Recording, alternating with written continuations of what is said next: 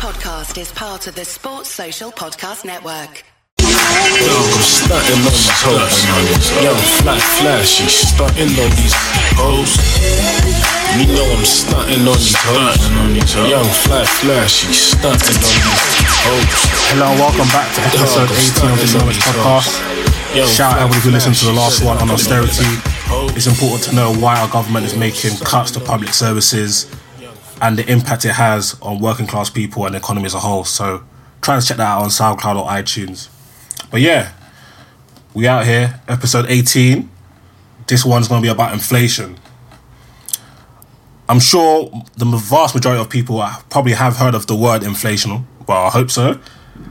And it's kind of important for us to know what inflation actually is, the breakdown, how it's measured, what the recent figures are, and its impact on different groups of people. So what is inflation?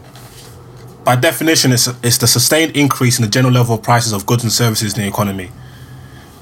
So how it's calculated, you have like 700 odd items they call it the goods and services basket, and they kind of analyze like 180,000 odd prices from, let's say it's May. We're going to talk about the May figures today, May 2017.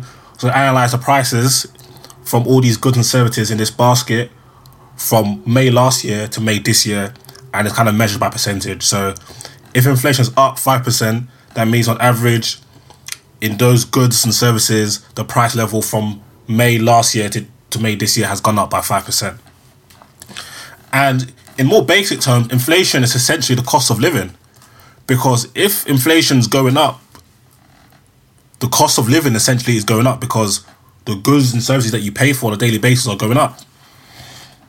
So there's different causes to inflation. I'm going to talk about three. Well, we'll talk about two, but I'm going to mention the third one. So you've got monetary inflation, which is due to the supply of money in the economy. But that's something I'll probably go into at a more later date and try to find an easy way to break that down because it can be a bit confusing. But the two main ones, in my opinion, are demand pull and cost push. So demand pull inflation is when the demand is driving up the price. For those who've been listening or reading my blogs and stuff, I've explained the relationship between demand and supply and how it affects price. So say, for example, let's take the Yeezy trainers, for example. The demand for these trainers is so high that not everybody can get it. Let's say there's only 10,000 Yeezys in the world, but 100,000 people want it. You can afford to charge a higher amount because of that 100,000 people, some people are willing to pay more. That's why you'll see a pair of Yeezys go and sell for, let's say, £200, and on the secondary market, on Depop or eBay or via personal shoppers, shout out luxury plug for that, check that out on Instagram, the price for Yeezys will probably be sold for, we've seen like them go for four figures. Cost push is a bit like the opposite.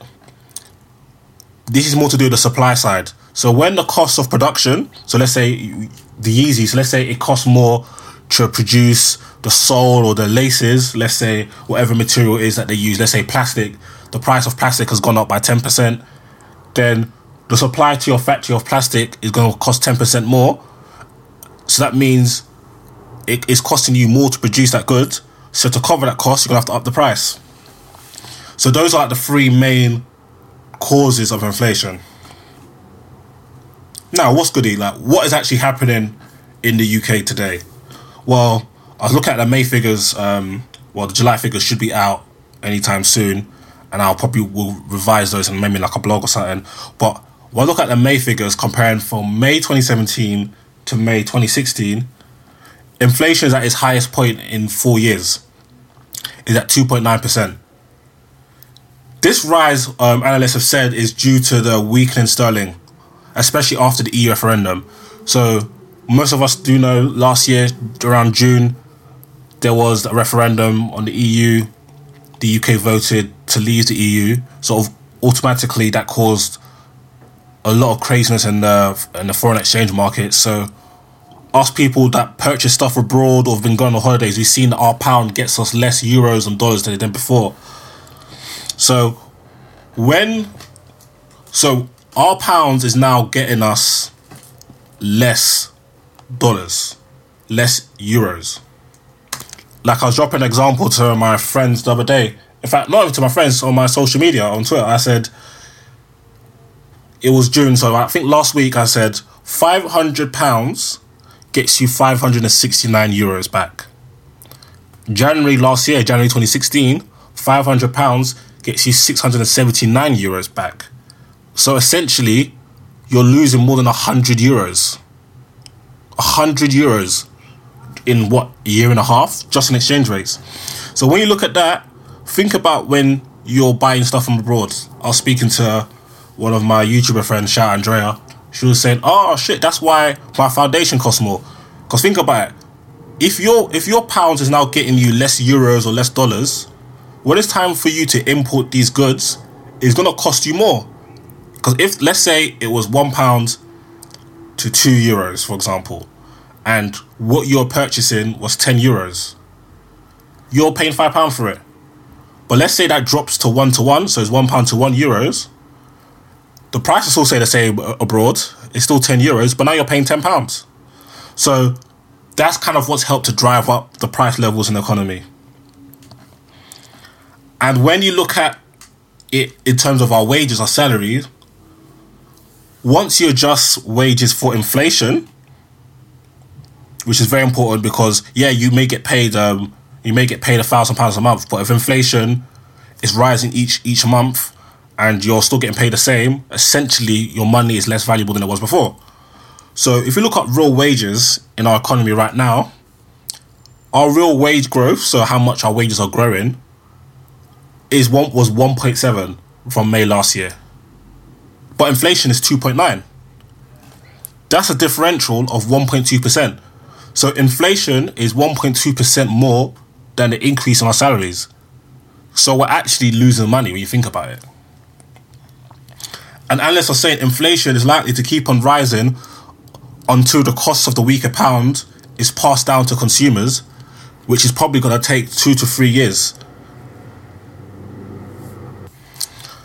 And the word on the streets is, we're out here looking at 3 to 4% inflation for the next 2-3 years, which is a bit crazy because the Bank of England, obviously many of you will not know this, they target an inflation range of 2%.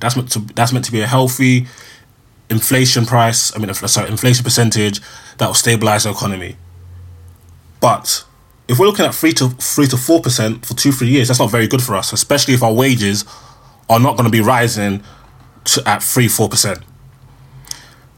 And the reason why they say it's going to take this time frame is because the change in our currency, so now obviously we've got a weaker pound compared to dollars and euros, etc., will probably take around 2-3 years to pass through to the price level. So that shift in currency will take a while to feed through into prices, which is basically more pain for us. So how does inflation affect us as people? So I'm going to try to break it down the different ways it impacts us. So if you look at creditors and debtors, so lenders and borrowers, in inflation, lenders tend to lose out. Say, for example,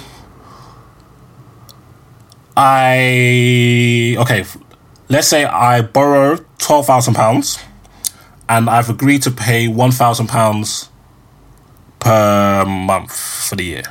Sorry, I don't know why I'm speaking like a slow idiot. So £1,000 per month. If inflation rises and these payment terms are fixed, essentially that £1,000 is less costly. So the lenders are actually losing out and the borrowers are gaining because they're essentially paying less in real terms and the lenders are essentially receiving less in real terms. Savers can lose, and they're likely to lose, because the pounds that they save today are less valuable in the future because of inflation is eating into its value. Unless the rate of interest, let's say in your savings account, was ahead of inflation, it's peak. So let's say your savings account right now is 2%, but the inflation is 2.9%, so you're losing out on 0.9%. But let's say you're lucky you have, I don't know, 5% return on your savings, then you're fine. But that doesn't work out for most people. Even the great billionaire Warren Buffett says inflation is a threat to savings and we should move to equities. For those who know equities is like stocks and shares.